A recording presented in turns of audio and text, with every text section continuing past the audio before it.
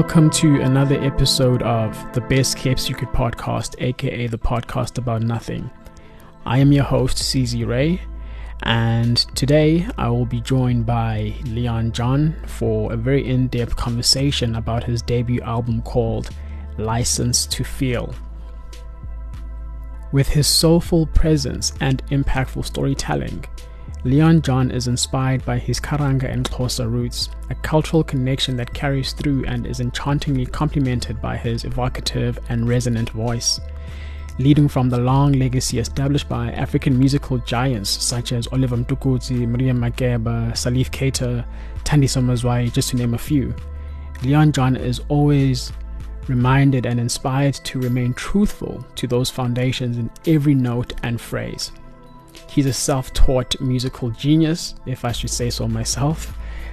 He learned most of his singing techniques from watching, listening, and learning from other singers who he admired and drew inspiration from. So today, I am so privileged and honored to be chatting to Leon John about his debut album called License to Feel, released in 2022. Enjoy. Hi Leon, how are you?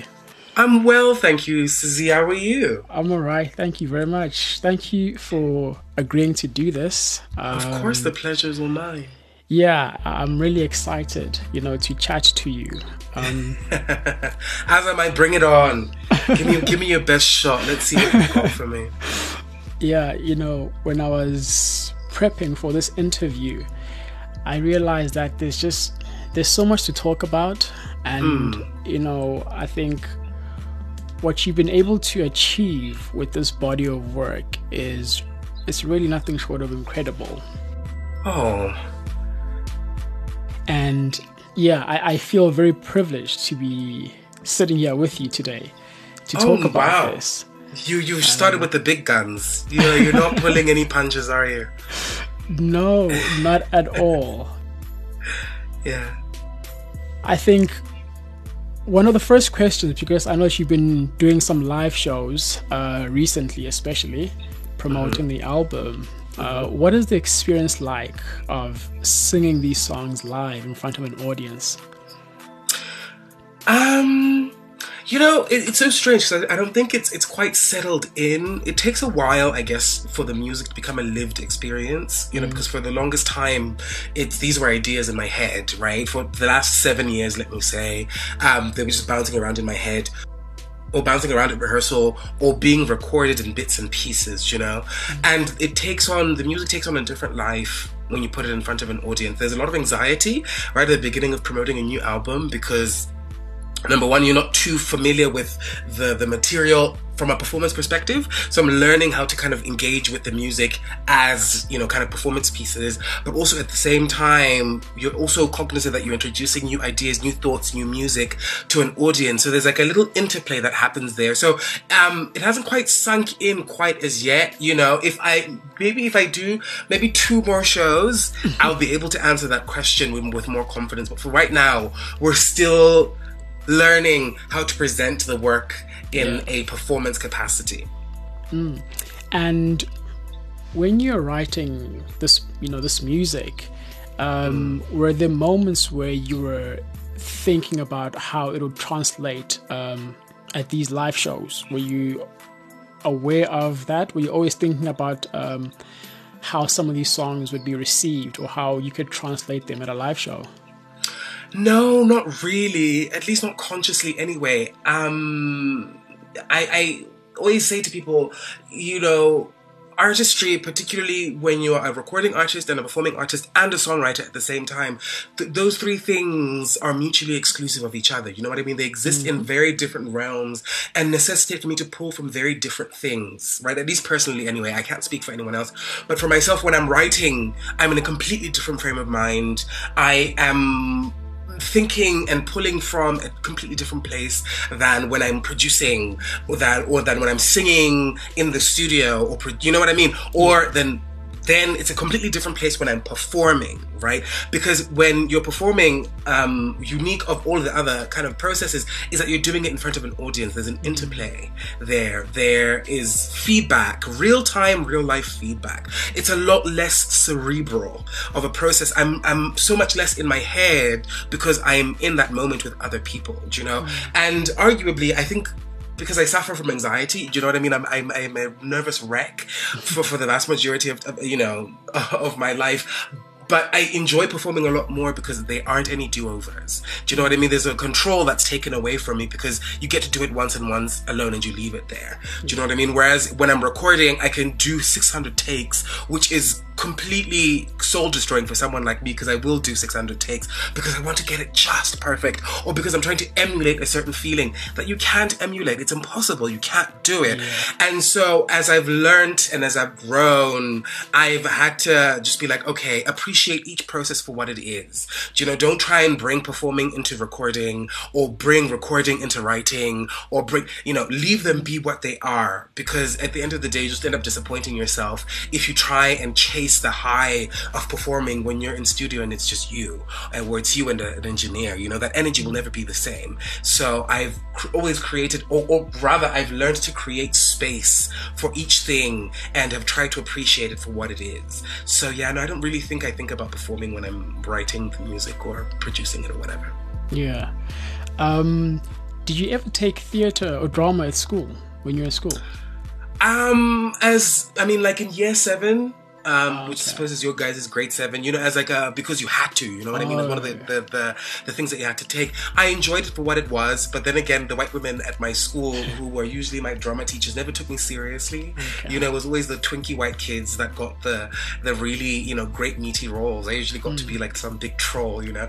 I remember doing a production of something Survivor's Guide to the Galaxy or whatever, and I went in there and I auditioned very passionately, and they ended up giving me the role of a troll, you know, because I was a big black kid, you know, so, you know, that was easy for them to just pigeonhole me into that. So I never really developed a passion for acting the way that I developed a passion for music. It was just something that that happened to be around me, but not necessarily something that I pursued actively.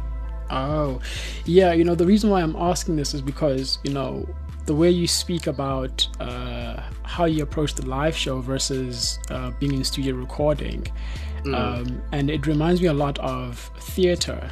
When you know, when you're performing on stage, it's instant feedback. You know, it's live. You don't get to, you know, you don't get a do-over. And just the pressure of that, I'm wondering for you as well, you know, as you're performing these songs, you know, going from venue to venue, performing these songs, how the pressure has been. But I think the more pressing question I have for you is, is there a difference between creating from a place of desire versus a place of necessity? Because when I listen to this album, it sounds fun to listen to, but it feels like it was quite a challenge, like, to make it or to write it in some instances. Is that a correct assessment?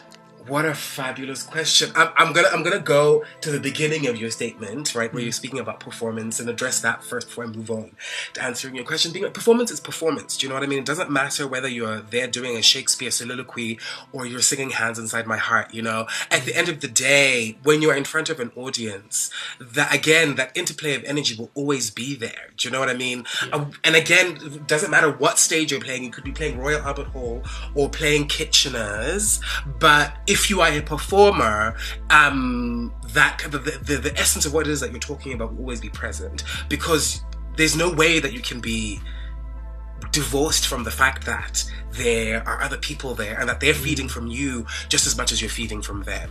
And just kind of to segue from that to answer the next part of the question, I don't know. For me, I create from a place of necessity. Do you know? I itch to get out what it is that I need to get out, because when I figured out my why, right? Which was such an integral part of the process as to why that I chose to be a singer and a songwriter and pursue it actively throughout my life, right? I figured out that I whatever it was that lived inside me, whatever it is that I had to say, had to get out one way or another, right? I didn't have space to do anything else but to let that come to fruition, because if I didn't, I felt like I was going to die, right? That was my purpose, and that was the reason I was brought here. And if I circumnavigated it, you know, or I moved past it, I wouldn't find any peace, right? Certainly I learned even kind of during my university career, and the fact that my father kept insisting that I continue on to do a master's and a PhD and all that kind of stuff, it got to a point where it legitimately felt like I was going to die if I kept doing anything else that was not music. Do you know what I mean? It got to a point where I was like, okay, I've done school the way that you're supposed to do it. I have the degrees, I have whatever the case may be, but now I can't ignore this anymore, right? And that goes to what you're saying. It's creating from a place of necessity. Yeah. It's creating from a place of, okay, I have to get it out. I have to get it out. And going back to what I was saying earlier on, this kind of overwhelming anxiety that exists in my life finds itself in my music as well. And it's so funny, because I was speaking to somebody the other day, and I was like just listening. You know, they were talking to me about their experience of listening to the album and whatever. They're just like, yeah, there's this like kind of overlining thread of anxiety and everything, and the way that you arrange and the way that you sing. There's a desperation. I was like, yeah, right, because I don't have time to waste on vibes. I'm trying to convey something, right? I'm burning, or I'm dying, or, you know, do you guys not see? You know, so in that instance, I don't know how to create from any other place besides from a place of necessity, because it feels truly, truly desperate. Every time I put a pen down to paper, it is because I'm like, oh my God, you know? Yeah. Well, I mean, I can definitely, you know, agree that there is a sense of urgency to this album.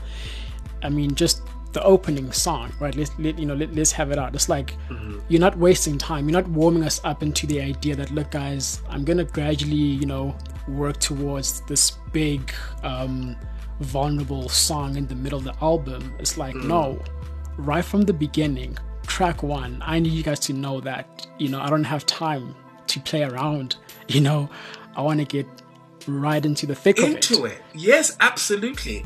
And yeah. Sorry to cut you. Just now that you're saying that, I had a thought come into my head. But it's also indicative, I suppose, of the environment in which the music also, you know, came to be. And because as an independent artist, also at the same time, every hour that you have in a studio space is vital, right? I don't have time to sit there to waffle around and be like, yeah, let's try and figure out, because I'm paying 1,000 rand an hour to get this song down. So come on, let's get the things going on, you know? So I guess there's also that going on in the music as well. Like, just be like, listen, cut that intro short. Like, I don't have time for the middle eight to be like, you know, 16 bars or whatever. Let's get into it, because really there's no time, right? Yeah. So there's both an urgency in the writing and in the music, and it's true that like I write from a place of, like you're saying, a place of necessity, and I need to get it out. But also at the same time, when you get down to the technicality of it, there's also that consideration going on to be like, yeah, nobody has time to waste in 1,000 rand session, you know, waffling on and on and on and on. Let's get on with it, you know? Yeah, I think it's, when I think of it, for me, two words come to mind. There's desperation and there's divinity, hand in hand throughout this album. The desperation coming from the need to tell these stories, the need to, you know, speak out or sing out, as it were. But then there's also the divinity of acceptance and letting go and understanding, finding an understanding, you know, and sort of then trying to lay the foundation, or attempt to lay the foundation of, well, what comes next now that I've gotten, you know, this out, and I've gotten, you know, this chapter of my life is now, you know, in this capsule. What follows next? So for me, that's how I see it. That's how it exists when I listen to it. And, you know, I've been listening to your music, I think, since 18 or 19. I think when I Right heard at the beginning. Pray For You, I heard Pray For You first. And then I was like, what did I just hear? Like, what did I just listen to? And then, I went back and I found the EP that you had as well over there. And, just since then, I've really, really been a huge fan and, supporter. And I think when I listen to your music, I can hear the variety of influences in your music. And I know I can hear the inspirations. I can tell that, okay, Oliver Mtukudzi, these people, they inspired a lot of the music that we hear on the album, especially. But for me, the question that I'm most interested in is, who are some of the artists you first identified with on a personal level when you were growing up? Yeah, that's right. And every time I'm asked that question, they always ask it in a specific way, and it always leads me to answer it in kind of a PR, because there's a section, and even in my press kit where you speak about influences, because that's what everybody expects me to speak about, but no one has ever asked me that like that before. So now I'm really getting to think. I suppose growing up, one didn't have much of a choice as to what it was they were listening to, right? I'm a 90s baby, right? So I kind of, 95 onwards. And so a lot of my musical training, or rather my musical understanding at that point, was from the people around me, right? From my parents, from my brother, from, my mom and my dad, right? So my dad was the big fan of Oliver Mtukudzi, right? But again, it wasn't just Njay was just a big fan. He was a big fan who listened to Oliver very intentionally during long drives. So I would be with my dad on these long drives, and the only person that he could listen to was Oliver. So I spent a lot of time listening to Oliver music because it was always playing in my father's car, right? And then on the other end of the spectrum, my mother was a big pop fan, still is a big pop fan to this day, right? The first time I ever heard a Maroon 5 record was through my mother, right? And my mother has a speaker and a radio that's in her bedroom that's constantly on, right? So even in the middle of the night, it's kind of constantly playing in the background. And as a child, I used to sleep obviously in my mother's bedroom, right? And so there was all of this pop music constantly playing in my ear. And then during the day, my brother would play MTV and all that kind of stuff. So there was it's just a whole kind of a concomitant of different I call them influences really, but it was by osmosis, right? It wasn't as though I actively went out and sought them out. Right, and then I also had my stepmother, who was a broadcaster, right, who used to work at the Zimbabwe Broadcasting Corporation. So she used to get access to these great records, these great Pan-African records from artists throughout the continent at a time where there wasn't a lot of kind of Pan-African music on radio or even in the mainstream, right? So again, this thing of osmosis. She used to play a lot of Salif Keita, a lot of Ismail Lowe, a lot of gospel, a lot of South African gospel. The Deborahs and some of them I don't even know what their names are, because again, it was stuff that would just play constantly on rotation. So in that way, I can't really say that I can pinpoint and say, oh, these are the artists that I gravitated to at the beginning of my life anyway, because my musical choices or tastes weren't my musical choices and tastes, but were the ones were influenced, or rather were those of the people around me. Around you. It wasn't until I was, I think about maybe I don't know, maybe 10, 11, 12, that kind of pre-teen into teen years. Again, where a lot of the music that I listened to was because of my brother, and from there I began to develop my own curiosity to be like, okay, what is it that exists out there that I can kind of gravitate to myself, right? And that was around the time that I discovered Destiny's Child, and I was like, okay. And as a little gay boy, I was very interested in the visual aspect of that and kind of what they represented, and also in the shared experience of listening to Destiny's Child with my peers, with my other friends, because my father never allowed me to have male friends, but I was always allowed to have female friends, and they would listen to and want to emulate a lot of the things that Destiny's Child did, and so I gravitated towards that, right? Which then led me on down onto a journey in my teens where I then discovered Whitney Houston and Aretha Franklin and, you know, kind of the great American soul pantheon, right? Across the board, R&B, whatever, right? Taking that on. And then when I moved to South Africa in 2013 was when I then discovered, for example, Tanti Mazwai, who I knew from Bongo Muffin, you know, and who I'd experienced again through osmosis, but this was me intentionally then seeking her out and being like, oh, okay, fantastic, and adding on to that and being like, okay, Angelique, this is what Angelique does, this is what Tanti Swat does, there's some similarity here, but also like that I can pull from what I used to, what I remember from my dad playing Oliver Mtukudzi and the Salif Catus, so you can kind of see how that all then, you know, there's also an aspect, you know, I grew up in the Middle East for the vast majority of my teen years, and listening to Kulthum and listening to Fairuz and listening to you know, all of those artists and what they brought to the table, even contemporary Middle Eastern artists like Alyssa and, you know, all of them.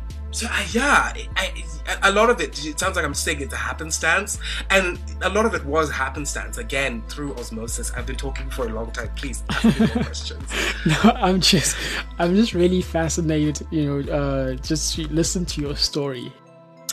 I think that was one of the things I was most looking forward to with this chat because you know, like I said, I've been following your journey for a few years now, and so I've seen it from like its early stages, right? Yeah, absolutely.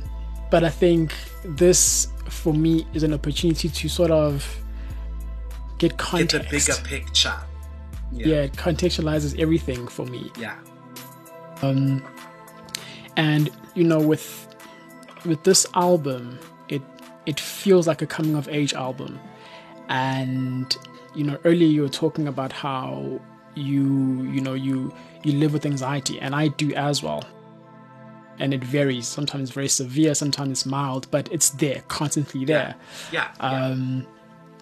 Around what age would you say you started to acutely feel things like anxiety? When you realize that actually this is not how everyone feels. This is, you know, there's something going on here. From the very beginning, I'd say. I've never felt any different than the way that I feel, whether it was today or whether when I was 5 years old. And that was the realization where I was like, oh, I'm just a high-functioning, very anxious person. I don't think there's a moment in my life where anxiety is not operating in some way, shape or form. I've just learned how to navigate within it. Do you know what I mean? To make myself appear normal. Even this conversation, I'm terribly anxious right now.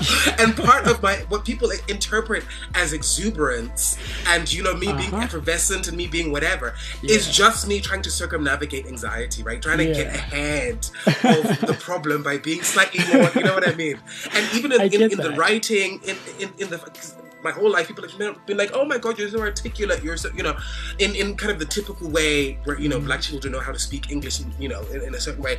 And a lot of it is because I'm trying to articulate so that I don't let the anxiety get a hold of me. Because if I let it get a hold of me, I will become catatonic. I will freeze and I will just be like a deer in the headlights. So it's a lot of who I am, absolutely, it's the absolute worst. So a lot of who I am is informed by that anxiety. Arguably, my entire personality is just that of an anxious person, but it's like a high function, anxious person. And then how has writing this album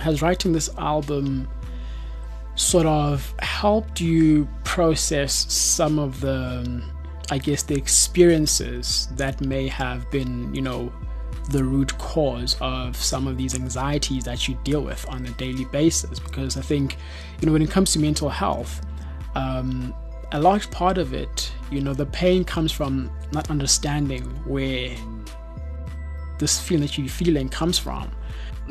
It's like, why am I feeling like this? And then you're trying to trace the root, you know, you're trying to trace it back to where does this come from? So for you, making this album, has it helped you process some of these experiences? Oh, absolutely. Absolutely. The one thing that I will say that I'm grateful for in the experience of being an anxious person or having anxiety or whatever it is that you want to call it, is that it has made me very self-aware right? Because I'm so acutely sensitive to the pain of being anxious. Like I said, I will do absolutely everything to try and get ahead of it, right? So I'm very analytical and very self-critical, and I will sit and I will think and I will absolutely analyze every little thing because I'm trying to get to the root cause of what it is so I can get over it. Because the minute I understand it, the minute I can internalize it, it'll make it easier for me to move forward, right? I don't want to be confused about anything because that's where a lot of the pain and the suffering, like you're saying, stems from, right? In not understanding what it is that you're suffering from, right? So being a writer, being a singer, being a whatever, I think, let me not say whatever, being a writer specifically, right? Because singing, again, like I said earlier, exists in another aspect entirely, right? That kind of performative. But being a writer specifically has allowed me the space to sit and be in it, right? And recognize and acknowledge that the only way to get over is to go through.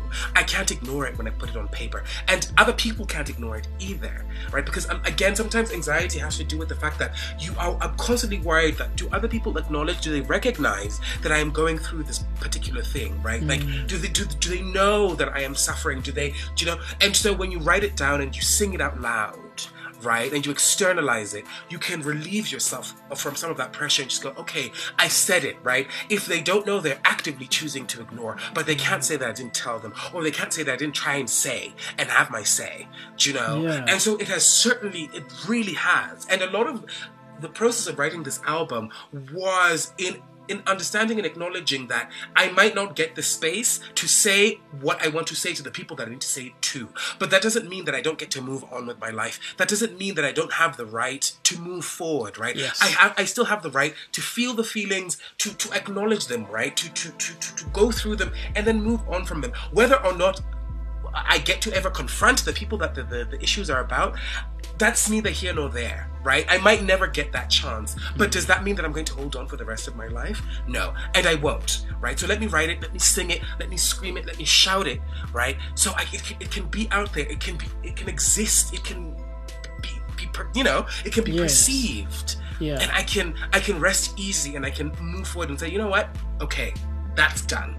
Let's move on to the next. Yeah, look, for me, what shines the most on this album is the songwriting. It floored me. Like, it was so incredible. And when artists write with this level of honesty, I often wonder, like, for you, how do you navigate the response versus reaction situation from the subjects in some of these songs? Some of them, I guess, who might still be in your life, and knowing that this person will most likely hear this song, or they'll most likely hear this lyric. Do you give them a heads up to say, hey, look, so there's this song, or you just say, listen, it is what it is at this stage. I need to create this. I need to put out into the world, and I need to move on with it. How do you navigate that? Oh no, I don't tell anyone. I don't talk to anyone about it because that's the point, right? Because it's I always think to myself, it's a mistake for the people that hear this to think that it's about them, right? Because if they truly cared, or if they truly cared to hear what I had to say, they wouldn't have waited until I wrote a song to speak to me about it. We would have spoken about it a long time ago, right? So they haven't cared enough so far, so they shouldn't care when it's out on a record, right? Because again, it's not about them. I'm not writing to prove a point or to punish you, whatever. No, I'm writing to relieve myself of whatever it is burdens I carry about the situation that we were involved in. You know what I mean? I have no desire to, and to a point, I might not even have access, like I said, to confront you about these. And I'm writing simply because I don't have any other outlet through which I can talk these things through. Do you know what I mean? It means that I've tried speaking to you about it. It means that I've once tried to be like, hey, you've made me suffer in way A, B, C, D, E, F, G, and you might have ignored me or not give me the appropriate reaction or response or the appropriate space to talk about it. And so the only recourse that I have left is to have the conversation with myself. Yeah.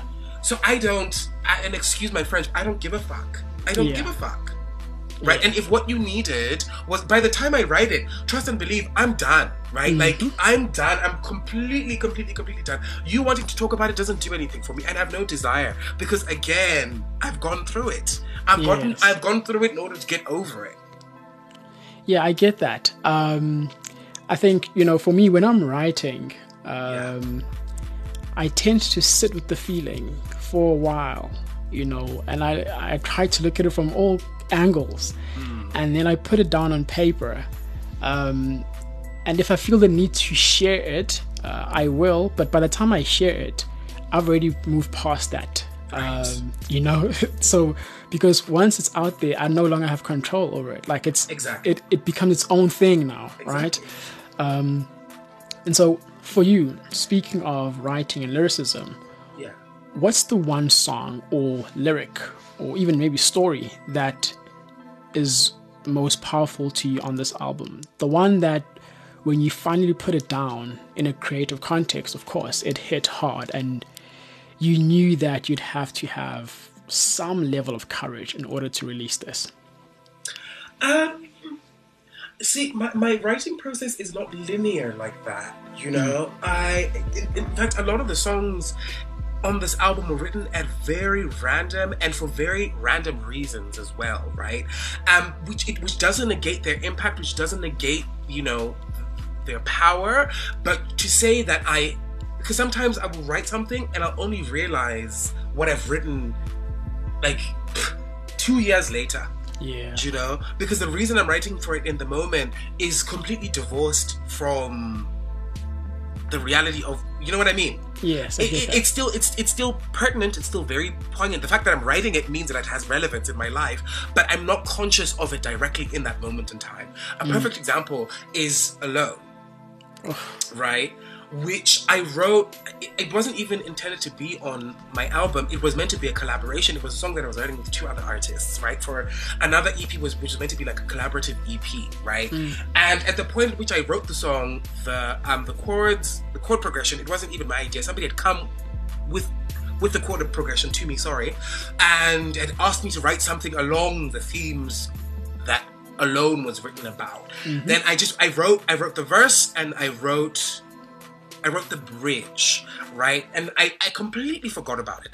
The EP project didn't end up coming into fruition, and I was looking through all of my archives and things that I've written because I was trying to finalize the project and kind of find a space for it, right? And then I remembered the lyric. I think I read it in my notes app or something. And I was like, you know what? Yes, right? And then I went back to it, I revisited it, and I listened to it, I think almost 50 times. And in that listening process, I then realized it was the missing piece of the album, right? Because I was missing a point at which, again, I accepted, a point at which I acknowledged and I completely internalized everything else that I'd been saying before that. To be like, okay, be that as it may, right? At the end of the day, the conclusion that I have reached from point A, B, C, D, E, F, G is that, I'm alone. And I was fine with that. You know what I mean? And I was I wasn't upset. I wasn't angry. I was sad for myself. I felt really sad for myself that this was the conclusion that I had to reach, but it didn't change the reality of the situation. Yeah.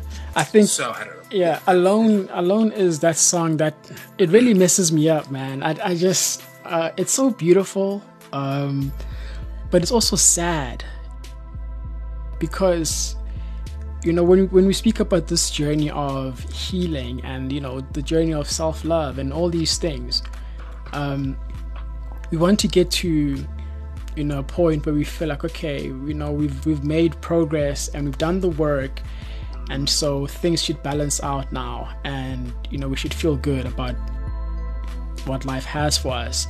But the realization on this song is that, even with all the work that I've done, even with everything that's happened and the work that I've put in, I look up and ultimately I'm alone. And it's such a brutal song. But it is, how do you deal with loneliness? I mean, that's the reality of adulthood for me, which is why that song was a point of acceptance, right? If we're going to think of the album as kind of the 7 stages of grief, that song for me is kind of acceptance, conceptualized, right, in its entirety. And because it's realizing and accepting life for what it is and not what it should be. It's this thing that you're saying, oh, I've done the work, the 1 + 1 = 2, right? Which is a very innocent and very childlike way of looking at the world, to be like, okay, I've done this and I've done that, and because I've done this, this should then happen, right? Which was one of, again, this album was about disillusionment, and right at the beginning of the album, that was the big kind of subject matter, speaking about and addressing the disillusionment of realizing that, okay, I've done everything that I was supposed to do. I went to school, I did this, and yet all of the things that they said I was supposed to be promised, or rather, all of the things that were supposed to happen haven't happened, right? How do I get over that, right? How you get over it is embracing and accepting the reality of the fact that you're alone in everything that you do, that you could do and be the most enlightened person, do all of the work in the world, and therapize yourself to the ends of the world. It doesn't necessarily mean that you're going to get what you hope or what you want out of life, right? The only reality, the one thing that I know for sure, which, and I said this to a friend of mine the other day, I was like, I'm the one lesson that I've learned about adulthood and life and whatever at this point forward is to accept harsh truths and hard realities. The only way that you're able to deal with it, with loneliness and aloneness, is to accept it. Not fight it, not wish it was something else. Accept it and embrace it for what it is. Embrace the reality for what it is. That way you can move forward in hope, and you can move forward in truth, without kind of without the wishy-washy dreams that have led to the disillusionment that informed this album to begin with. So that's how I deal with it. Accepting it as it is. Not trying to change it, not trying to manipulate it, not trying to manipulate myself into changing it. It is what it is. Yeah. I think that's well put. And it's just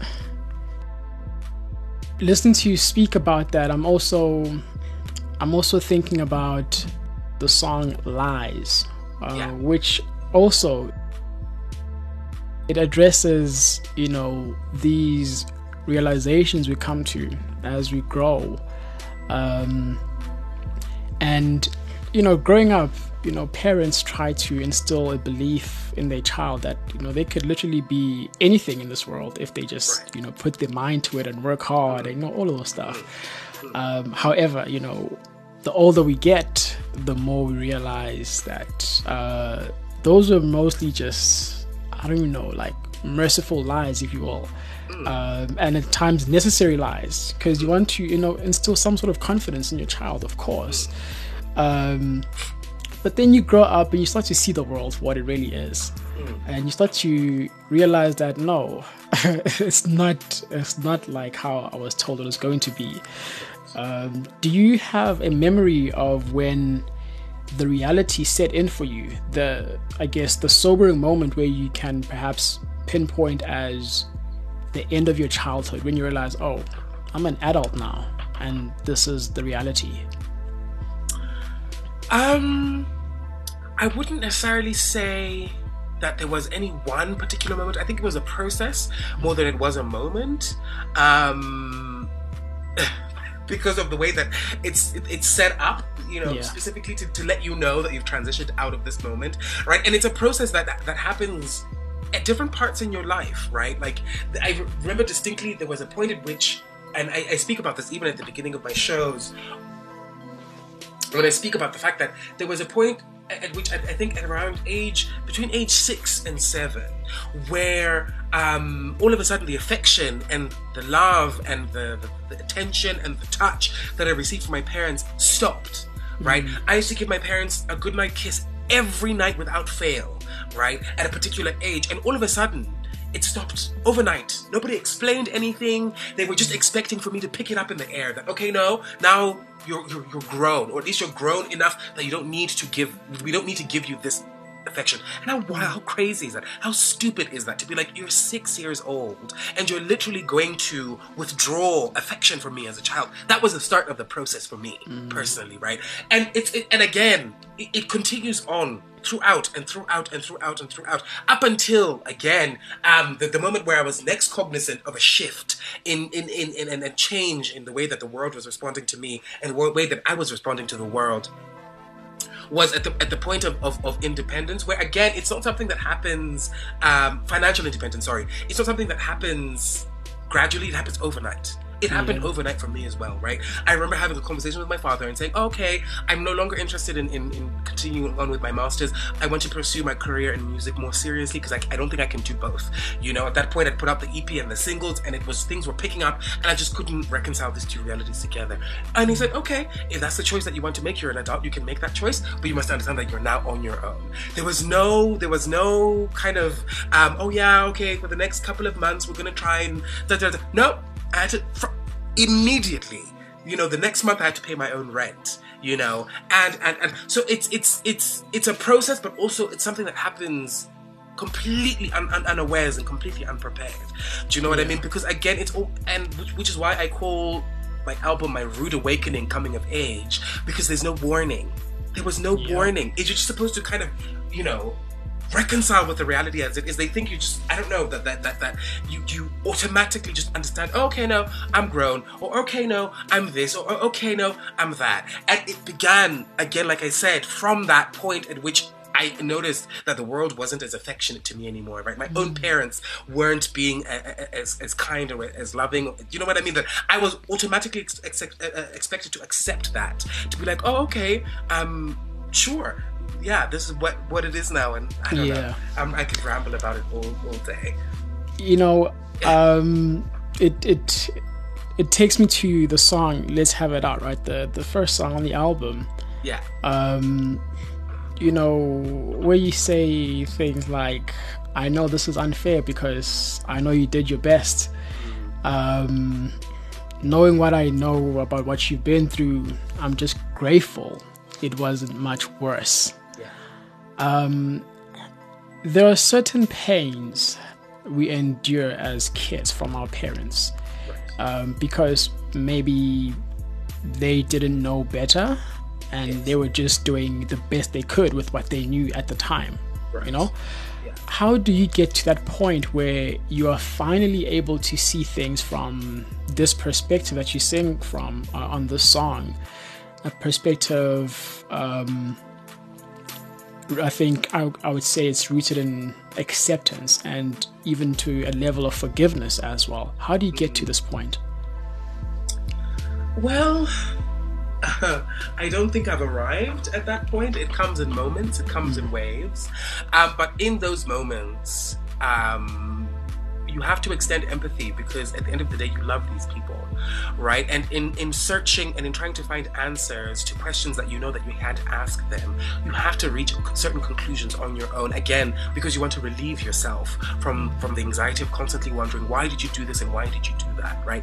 And if you really carefully sit there and consider, like I said, I'm particularly self-critical and self-analytical, and if I extend that exact same analysis and criticism to my own parents, you get to reach certain conclusions that are black and white. To be like, yeah, the reality of the situation is that our parents are not heroes. They never were heroes, right? And as you grow up, you get to learn certain things about your parents, not even through them, but through other people, right?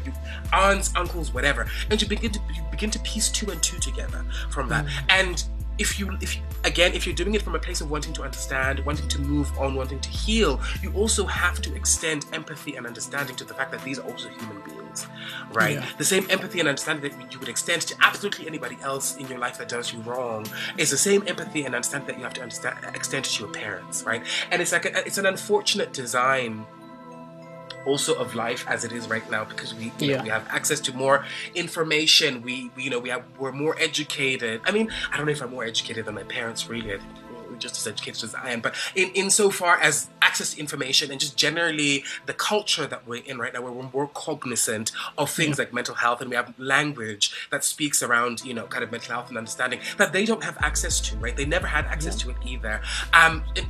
But we do. right? I'm armed with more information around mental health. I'm armed with more empathy because I have more access to that information. I have language to understand some of the things that they probably haven't had the time to investigate because they didn't grow up in a context that allowed for them to speak about or understand things in that way, right? So, and again, I reiterate, it all comes down to coming to it from a place of, number one, wanting to move on, and number two, and extending empathy from a place of love, right? And just being like, oh, okay, I acknowledge and accept that you are as fallible a human being as I am, right? And because of A, B, C, D, E, F, G, when you then piece together all of these context clues to be like, oh, you actually grew up like this, and you actually grew up like that, and da-da-da-da-da, and you're just a victim of your own circumstances, right? That was the conclusion that I ended up coming down to in writing those lines, being like, yeah, my parents are victims of their own circumstance, as is a lot of the people of their generation, because again, like I said, they never had the chance to really sit and think through it and speak about it, and didn't have the language to properly understand or analyze. Do you know what I mean? So in as much as I am wanting to heal my inner child and, soothe my inner child, they never got the chance to do that. They never got the chance to do that. And so that allows me to be more empathetic. That allows me to be like, damn, I don't want to be you. I don't want to be a victim of my own circumstances. So it is very important that I get to a point where I forgive you and I extend some empathy towards you. Yeah. Speaking of extending empathy and creating space, a few months ago, a friend of mine, I was thinking about this blog post that a friend of mine, wrote, and essentially talking about how families of color, especially like black families, we don't really make it a norm to speak on emotion, or just saying that you're unhappy or being sad, or creating a space for grief. And what tends to happen is that these unhealthy environments, it breeds toxic coping mechanisms. And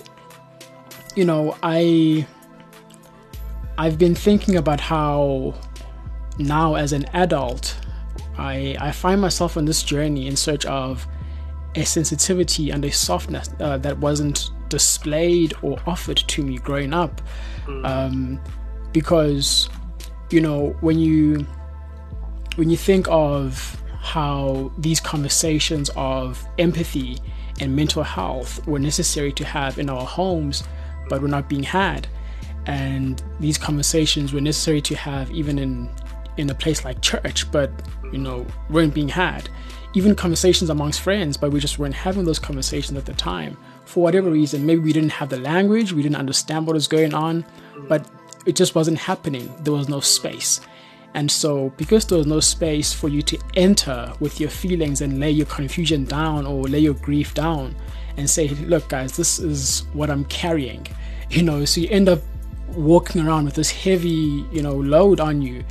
And so now for me, this album feels like you are finding points of entry for your anger, for your grief, for your sadness, and you're laying it all down and saying, this is how I feel, and I am no longer going to hold back. I'm no longer going to shame myself for feeling these feelings because I've carried them for so long, trying to protect other people around me or whatever the case is. And if there's one thing I'm taking away from this album, it is that need for creating space for feelings to exist. It's that license to feel. And creating space for yourself. Yeah. Right? Acknowledging that no one is going to create that space for you. Which is why I was saying earlier on, as sad as alone is, it is also empowering. Do you know what I mean? Because it is an acknowledgement of the reality as it is, not as it should be or as you want it to be, Do you know what I mean? And that, and understanding and acknowledging that you need to create that space for yourself, come what may, because this kind of healthy space of feelings and sharing that you want from your family is never going to come, right? Unfortunately, it is never going to come. It is way past that point. And part of the process, like I was saying, of dealing with harsh realities and hard truths, right, is also acknowledging and accepting that, in as much as we can say, oh, as Black people, our families are toxic, but that is as a result of the conditions in which those families came to be. We forget that Black people, this freedom that we have now to express ourselves, and this is a relatively new freedom. Just a generation ago, our parents were brutalized, could barely walk from one area into another, right? And so when you're thinking of Maslow's hierarchy of needs, when your mere existence as a Black person is constantly under scrutiny, and you're constantly traumatized, and this and this and this, where do you have space to speak about your feelings when you're just trying to survive, right? To survive against an environment that is actively trying to kill you, that is actively against you. Do you know what I mean? And again, speaking about understanding and acknowledging and accepting the reality of the situation, our parents didn't have the privilege that we do now of sitting around and speaking about and having feelings and and we need to accept and acknowledge that within ourselves. There's nothing they can do to change it. Much same way that there's nothing that we can do about the conditions in which we're having to experience life right now. Do you know? And yeah. I get that. And yeah, it's just one of those things where, it's part of acceptance and grieving that as well. I think there are many things that we grieve that are not death, and we should allow ourselves to grieve those things. But before we end this conversation, I can't let you go without speaking of these two songs. Perhaps my favorite on the album, Black Sunrise and Looking For You. Please tell me about Black Sunrise. This is one of the most beautiful songs I heard all year last year. It's still on heavy repeat right now. Can you tell me a bit about the meaning of this song for you as the person who wrote it? Right, as the person who wrote it, I'm just thinking about the fact that Black Sunrise, I think, is my favorite descriptive song, right? Even as I wrote it, it's my most visual song, okay, right? Because every word is describing a sensation. I can picture it every time I sing it, right? The sun comes up, my lungs contract, and I wake. I can see that tableau in my head as it's playing out. And again, it was kind of this desire to be like, okay, if you can't see my depression, or you can't see my anxiety or my sadness, whatever, let me try and describe it for you, process by process by process by word, so that I can literally try and just like imprint it in your head to be like, this is what the sensation feels like. Because in as much as again, like I was saying earlier on, you can ignore it as you're seeing it, but maybe if I describe it perfectly, right, you'll be able to extend some empathy to the fact that I'm feeling this way or going through this thing, which has always been my feeling around depression, to be like, how do I articulate to the people that I love and the people that are around me that, like, I'm not doing this on purpose, right? This is something that is completely out of my control, and it's like trying to choke, the words are getting caught in my throat and are threatening to choke the life out of me. So as a writer, that's like kind of what I think about when I think of Black Sunrise, to be like, okay, it perfectly encapsulates Black Sunrise and also Winds of Change, right? Oof, because Winds of Change describes, again, the sensation of anxiety and what it is that I go through when I experience anxiety, in comparison to Black Sunrise, which is more kind of speaking about depression and what that feels like from a sensory and sensation standpoint. Oh, Winds of Change was too short. I needed more. I was like, this is so good. I need it. Where's the rest of it? No. Sometimes, and even I myself, I have to accept that some things are the way that they are, and need to be that way. It just needs to be a minute and 50, because if it was any longer, then it gets caught in the waffling of life, which I tend to do, to be quite honest. I'm a waffler, I'm a talker, if you didn't notice from our chat. I can go on and on and on. So it was a really big kind of pat on the back that I was able to kind of succinctly say exactly like a minute and whatever, how many seconds I said it, and get the point across and move on, and not feel this like incessant need to be like, okay, let me add more words, and let me add more. And of course, Looking For You, this is probably the song is perfect. Actually, it's perfect. It's And for me, this is one of those songs that I feel like has multiple meanings for me, depending on the perspective I'm listening from at the time. And, you know, sometimes the song to me feels like someone looking for themselves more than anything, in search of their own identity. You know, it's I'm breaking down these, you know, these boxes and these I guess ideas, you know, that were put in front of me to say this is who you should be, this is how you should be. But then now, if I no longer see myself in these boxes or in these images, well, then who am I? And then I'm on this journey now to try and figure out, like, let me find this person. So I've been looking for you, you know.